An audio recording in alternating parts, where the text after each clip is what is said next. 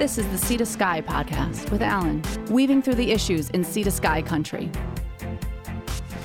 Hello and welcome to another Sea to Sky podcast. We're in Whistler today. I'm on my own. It's just Alan Forsyth talking to Ralph Forsyth. No relation, by the way. So thanks for joining us, Ralph. Yeah, pleasure to be here. Thanks, Alan. And in true Whistler style, he rode here on his bike. We're at Crank Cafe, so please ignore some of the ambient sound. It used to be the Piccolo Cafe. If you remember, we interviewed Mariev a few months ago. She's moved on. But today we're talking to Ralph, who wants to run for Whistler Council, and you've been on council before. I served 2 terms, 6 years. They were 3-year terms back in the day. And we can, if the chat intersects with that, I can give you the lowdown on my opinion on 4-year terms. In any case, I served 2 3-year terms from 2005 to 2011. And then I got my butt handed to me in the 2011 mayor's race. So I've been out since then. You've been out since then, and you decided that take another shot at the council race, perhaps thinking, what, we need some more experience on council, or? I think so. I think it would be helpful. And not just experience, but relevant experience. So we're here at Cranked, and it's in a beautiful neighborhood, view of the mountains, and this neighborhood didn't exist in 2005. Now, if I'm not mistaken, you voted in favor of this subdivision, actually. That's right. Rainbow, Cheakamus Crossing. Right. Cheakamus Crossing, which hasn't been without its problems, but the first board meeting that I went to as a councillor in 2005, we decided that Cheakamus Crossing was going to be a neighborhood and not temporary. People forget that the original plan was to build temporary athletes housing. Temporary housing for athletes. That was the original plan. And we decided, no. Well, this is a golden opportunity to, break the back of the big issue that's plagued Whistler for 40 years, forever. And we did. You know what? Until 2011, people were calling for our hides on council. I remember that well. But you know what? Rents were coming down. There was lots of accommodation. People weren't struggling. Families could look forward to owning a home. And now that's not the case. Yeah, well, that was probably for a brief shining moment, actually. That sort of post-Olympic hangover where prices came down. I mean, when you look at house prices, you think, okay, what's causing this? So I'll tell you a story. 2 years ago, my wife and I were in a place in our lives where we were thinking, we can buy a home. We have a condo, and we'd like to buy a single-family home. And within a year, we would get an email every week for homes for under $1 million. Dream come true, right? A ski instructor is going to buy a house for $1 million. Man, I never thought I'd be so lucky. And so within a year, those emails changed from single-family homes to 1-bedroom condos. And that's what you get for under $1 million. Yeah. Then you ask yourself, well, how do we get there? So you have huge demand. Who doesn't want to live here? Very little inventory. And historically low interest rates. And then combine that with a housing bubble down in Vancouver. Bango presto, that's why you got $2 million teardowns in Whistler. The reason for me this time around is so that we don't catch ourselves flat-footed again. We've had 7 years and not built a lick of housing, and now we're back where we were in 2005. And I think, gee whiz, you can't be caught flat-footed on that. I mean, all the monitoring that we do, and we have census data. How can we be caught? And the school district is caught out as well. Oh, we didn't know there were going to be so many kids. Well, gee whiz, people. Yeah. Look at the data. It's not rocket science here. Now, okay, it's no secret that housing, not just for Whistler, I mean, in Vancouver, that's all they're talking about. In Squamish, that's all they're talking about. Maybe Pemberton. It's probably not quite as bad in Pemberton, but I mean, and as you say, it's where are we, and I think the biggest problem is where are we going to put employees? I mean, all these small businesses, you can't have a community without small businesses, and small businesses can't exist without employees, and they have no place to live. I don't know. How do we solve the problem? Hey, build more housing. It's really simple. Okay, people seem confounded by this. Right. Okay, but how? The way Whistler has successfully done it for years, since the start of the WHA in 96 or 97, whenever that was, you partner with developers who want to build housing, and they're zoned for, let's say, 4 single-family houses on a lot, and you say, hey, we'll give you some bonus density, and we'll do 2 single families, market, and you build us 8 duplexes for Housing Authority. Okay, but where? Those partnerships where are they going to be built? Oh my God, there's parcels of land all over. You just look at a map. You get out a map and say, hey, where's a good parcel where we could do that? I mean, developers, look at some of the stuff that's already, it's unpopular right now is the stuff in Creekside, but there was that parcel, that you could have done easily across from Nestor's, Yeah. So we're still waiting on those. And, those are ones on the highway, right? Yeah. You go a little further afield, I'm sure you can find some parcels to develop. Yeah. So, I mean, how many bed units are we talking about? 1,000, 2,000, 5,000? When we adopted Whistler 2020, again, 2006, 2007 when we did that, the number we had batted around the council table was 15,000 people by 2020. I remember having that conversation with Gordon McKeever, God rest his soul. And we thought, 15,000 seems about the carrying capacity of the resort. It seems about where the demand would be. Not everybody, we love it here, but not everybody's going to want to, I don't think we're ever going to become Burnaby and have 200,000 people living here. I think that's safe to say, yeah. But 15,000 by 2020, I thought was the number. And you look at our current rate, and we're on pace to do that. Okay. So that's still 1,000 units below the bed cap, which is at 61.5 in the new OCP. Okay, so there's definitely room for growth there. Why isn't it getting done? I don't know. Inertia? I guess that's why you're running for council. That's why I'm running for council.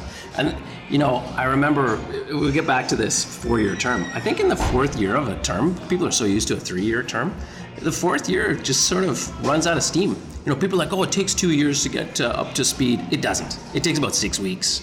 If you've got someone who's prepared and knows what they're doing, it takes about 6 weeks to figure out how to be a city councilor. It's not complicated. I did it. So the change to a 4-year term, and I remember fighting it at UBCM way back in 2010, and it was Tim Stevens from Vancouver, and it was all big city councilors who thought it would be just great to have to campaign less and just be permanent, full-time politicians. Right. And all the SAW communities rallied and defeated it. Those guys have been in the ear of the premier for ages. And then guess what happens? A couple of years later, the premier did it anyways, because those people were in the ear of them.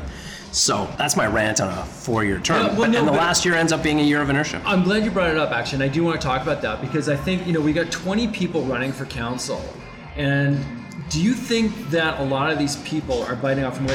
4 years council. Council is, it's part-time pay. Well, no, the pays in Whistler is actually pretty good for the corridor.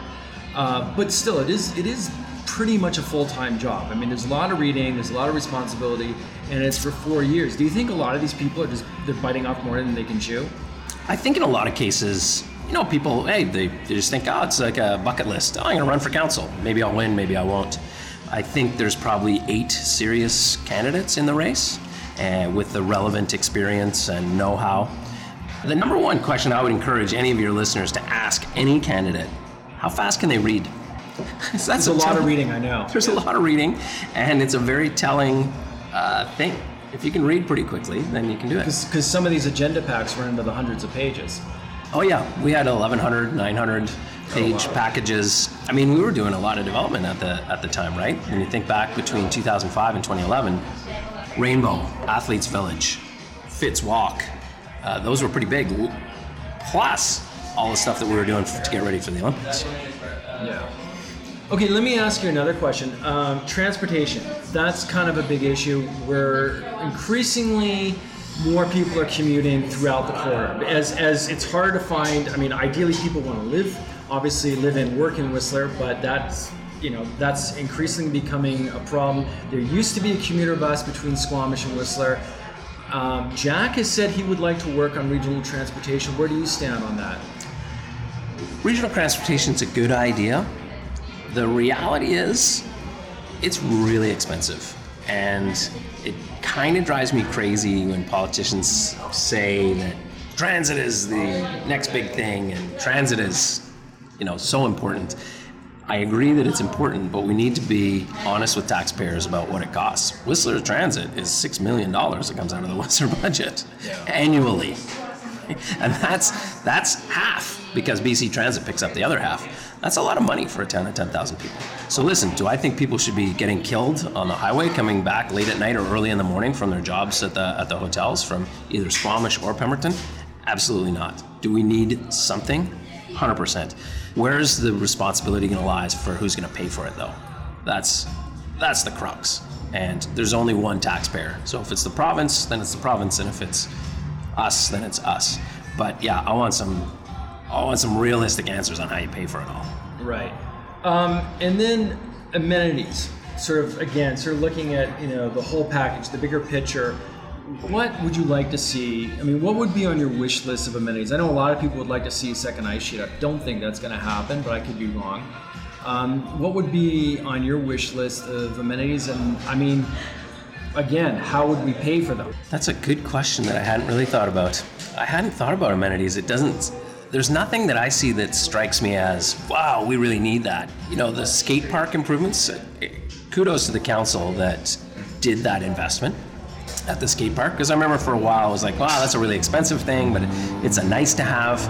I'm glad that we went ahead with the soccer field in Cheakamus Crossing. So as far as amenities, I don't see a whole lot. Things that I really love are the things that personally I enjoy. I know thousands of other people did too, but things like Lord of the Squirrels and building those trails that they have out to Sprout from there. Those are the kinds of things that I support, that I like. It's non-mechanized, it's low impact. So those are the kind of things that I favor. Yeah, I guess, Whistler does have a huge advantage over a lot of communities in that we are a resort community and so much is done on the mountain. The kids ski, they're mountain biking on the trails. So yeah, there isn't this huge demand for amenities that you see in other communities. So that's one advantage. But in terms of making Whistler, more affordable or more desirable for families, what beyond the housing problem, what can you do as a local politician? There's daycare as well, which had long been a cause of mine. I had kids in daycare. It's no less important to me now that my kids are, one's done high school and the other one's in high school. Things change, but it's still, again, back to problems that have plagued us for 40 years. It's still an issue. So I think you have to work with community partners, big employers, medium-sized employers, to find the space necessary. And the crux of it is, and this is one thing that I think a lot of people don't realize, it's not just the space. It's working with the province and the feds to have some kind of universal childcare standard. I'm not saying a bucket loads of money on a universal childcare across the country, just some kind of standard education. So if you're a young person who has an ECE from Ontario, it could take you up to 6 months to get certified in British Columbia. That just doesn't work. So we need some kind of, and put pressure on the feds and the province to come up, and it doesn't even require legislative change, to come up with something that makes it easier for us to hire people to work at daycares. I'm switching gears a little bit here. It's recently been announced by the IOC that if Calgary gets the 2026 Winter Olympics, Go Calgary. Ski jumping could be held in Whistler. Yeah, why not? Why wouldn't we? The Olympics, I feel sorry for the people who really poo-pooed the Olympics and didn't enjoy the time that we had here. To me, that was the best Whistler has ever been. It was an amazing We welcomed the world, and people absolutely loved it. My family and I. And I think about the athletes. I was at a grad party the other day, beginning of the summer. There were 6 kids at that party who had legit shots to go to the Olympics. That just doesn't happen if we don't host the Olympics. We have a great resume of kids from Whistler going to the Olympic Games. 9 from the high school, 9 were Whistler grads were in the last Olympics. But I don't know if that happens without the Olympics. So yeah, why wouldn't we host the ski jumping? I think it's a great idea. And if they need to house the athletes there, then great. That's, Squamish and Lillooet, I believe, have the rights to development up there. And so if they wanted to do that, they could. There's parcels available there. Well, I think the idea was that instead of, because I think the ski jumps are still there in Calgary, but apparently they can't use them or whatever. Oh, they're terrible ski jumps. They are. They're super windy. It's freezing cold. The biggest problem is the wind, because it's right on the Trans-Canada there. And yeah. I don't know if you've ever driven by them. 16 on Calgary. Yeah, it's very unpleasant. So yeah, I don't think they would even be able to hold an event there anymore. I don't think they have since '88. Right. Okay. So. Whereas ours is probably one of the best in the world because it is so sheltered. Yeah. Okay. Now, talking about athletics and talking about kids graduating, You're very familiar with that because you've been teaching skiing in Whistler for, I don't know how long, but it's been a while. 28, this is season 28 coming up. Okay. 32 years I'll be teaching ski. I started when I was 17. So yeah, that's you've seen a lot of kids. You've seen a lot of Whistler athletes start off and grow up in Whistler, and I guess go on to other things. Again, is that something that as a counselor you can help continue? Is there any programs or any way that you can facilitate that, or is it just growing up in Whistler and having access to the mountain? That's a large part of it, growing up in Whistler and having access to the mountain. Having access to the role models has been the biggest thing for my kids. You know, they know and have access to the Janiks, to Marielle Thompson, to Ashley McIver. You know, they see them around town and they think, yeah, that person went to my high school. They did it, I can do it. And then they have access, like they can actually sit down and have a coffee with them. So I think that is a huge part of it. The problem right now is that those young families with kids who are aspiring to, whether it's the X Games or the Olympics or whatever their dream is, they're not finding the opportunity to build a life here. And that, again, comes back to the housing and the daycare. So when I was, got married, my wife and I were in our 20s, and, by the time we were 30, we had a house, thanks to the WHA, and there was opportunities for us to build our careers and to build a life here. And I'm not sure that the young people have that sense right now. And you fix it by building more affordable housing for them to live in.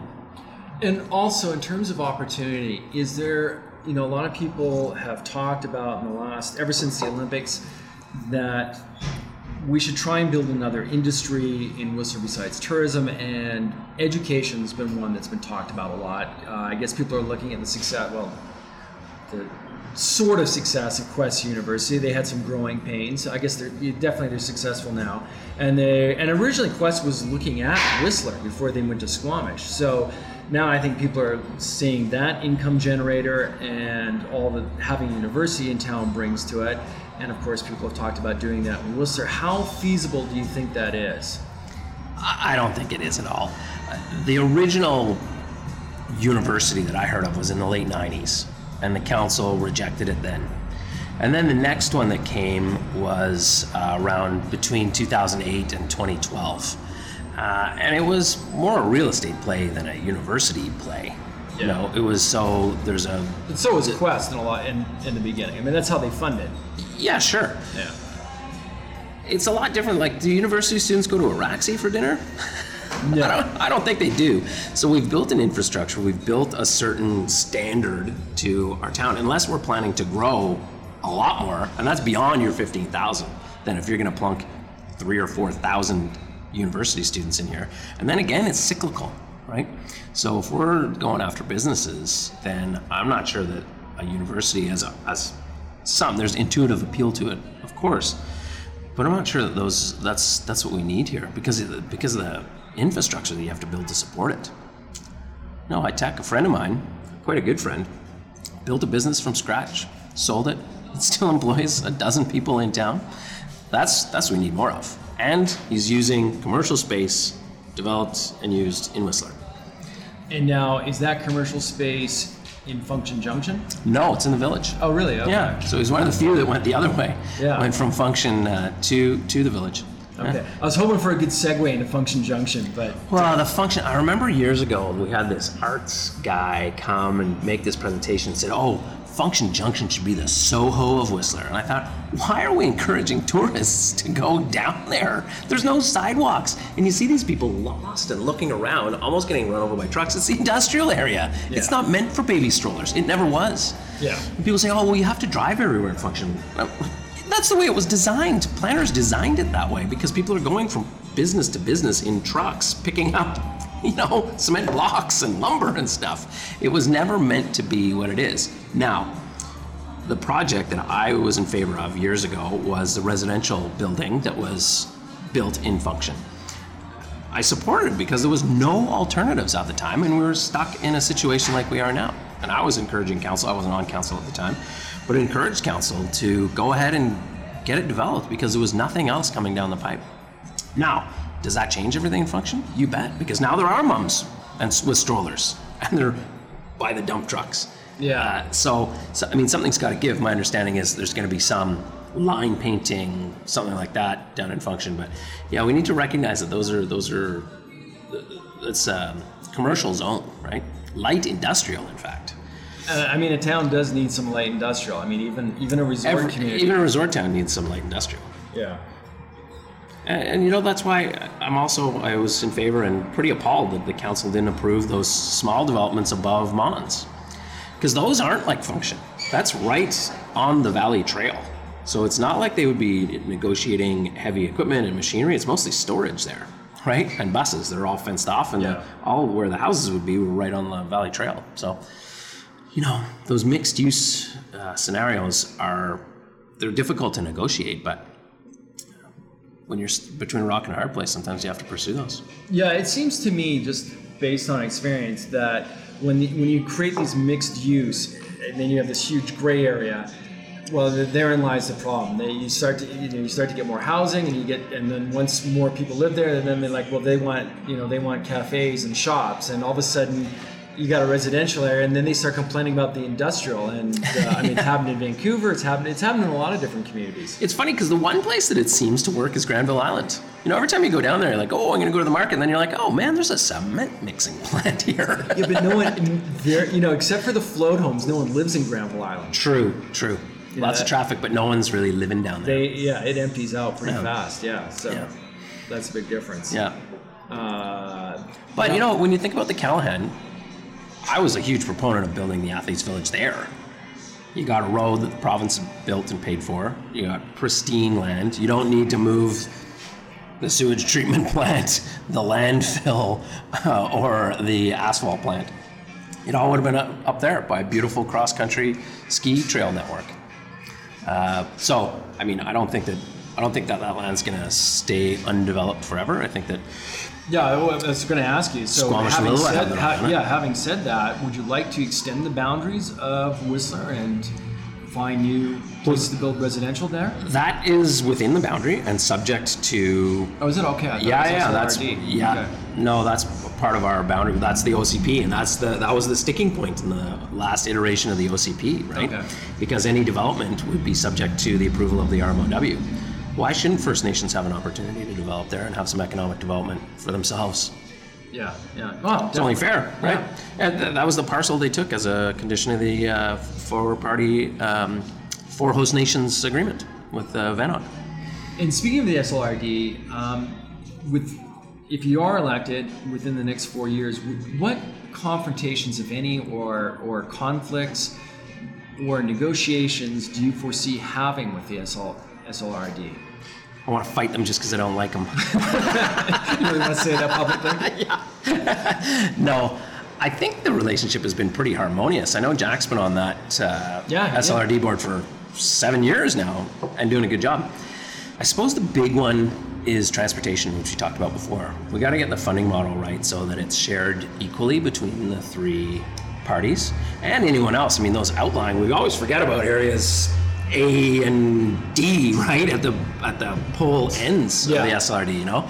Goes all the way to Lillooet and all the way to Lions Bay. We forget about Lillooet. We forget about those guys. Yeah. So there's got to be some kind of funding mechanism that works for all of us. What that is, I don't know. I'd be lying if I told you otherwise. But yeah, transit's the big nut to crack there. Okay. And just to finish up, tell me, you've been in Whistler for the last 30 plus years, is it? Whistler since 91. Since 91, okay. 28 years. Still, almost 30 years. Almost 30 years. In that time, what have you seen? It's been a lot of changes in that time. I can remember Whistler in 91 too. What have you seen that you like, and what have you seen that you would have done differently? There was a time there in the late 90s when things happened really fast and things got developed too quickly, and so you can see expansion of the village. The village doubled there. In size, yeah. It doubled in size in like a summer. Yeah. And that's why you have things like when you go by the McDonald's, they have to rope it off and buy the Patagonia store there. Yeah. you got to rope it off because it was poorly designed, right? Right. So that's what happens when you try and open a fire hose on development applications and just approve everything all at once. So as much as I'm in a rush to see housing built, I don't want to see it built if it's not going to be done properly. So that's one thing. I think largely though, Whistler's done a lot of things right. Again, I would have built the Athletes Village in the Checkmas, Callahan. Callahan, yeah. In the Callahan. But I think largely we've done things pretty well. And that is testament to the partners, like the guys on the WDC board who volunteered their time. I'm not sure what happened there. It seemed pretty unceremonious that that board collapsed. But it's partnership, and those guys on that board were responsible for many of the excellent developments in the community, where I live, for example.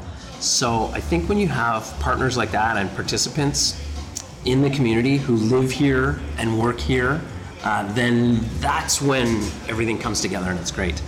One thing too that I remember the hell we went through when we built the Olympic Plaza. And there were protests, and they were calling us names and how awful it was. Well, that was it was going to be an ice rink, and then it wasn't going to be an ice rink. It was going to be an ice rink, and then it wasn't going to be an ice rink. Now it's a beautiful park where guests and residents get down and enjoy themselves together. And to me, that's the hallmarks of success of Whistler. When I'm doing something that the guest is doing, and we're both beside each other having a great time, that's when it works best. When it becomes asymmetrical and it's too much about the guest, too much about the local, then it doesn't work. But it's projects like that where when we all come together, that's what's special to me about Whistler. Okay, and now for people, if they want to find out more about you, where can they read up? Where's your website? Just go ahead, give us your information. RalphForsyth.com, RalphForsyth.com. Everything's there. All my policy, everything I've written over the last few years, links to all my social media channels. Social media channels are all the same name, Ralph Forsyth. And so I'm on all Twitter, of them. you're on Twitter, LinkedIn, Instagram, Facebook, and a Facebook page as well. Okay. Facebook page, Ralph Forsyth for Councillor 2018. No, Ralph Forsyth. Okay. All the same. All the same name. Got it. Well, easy to find. Okay. And it's not like I'm not accessible. If you see me at Nestor's, come and talk to me. You see me ride my bike, let's have a chat. Okay, you heard it here, folks. If you want to talk to Ralph and you see him around, just go up and talk to him. He's inviting you to do so. Thanks to Ralph for sitting down with us, and thanks to Cran Cafe here on Rainbow for hosting this interview. And until next time, this has been the See the Sky Podcast. This is the Sea to Sky Podcast. If you have a comment or story ideas, please check out our website at seatoskypodcast.com or on Facebook and Twitter at Sea to Sky Podcast. Thank you for clicking us on.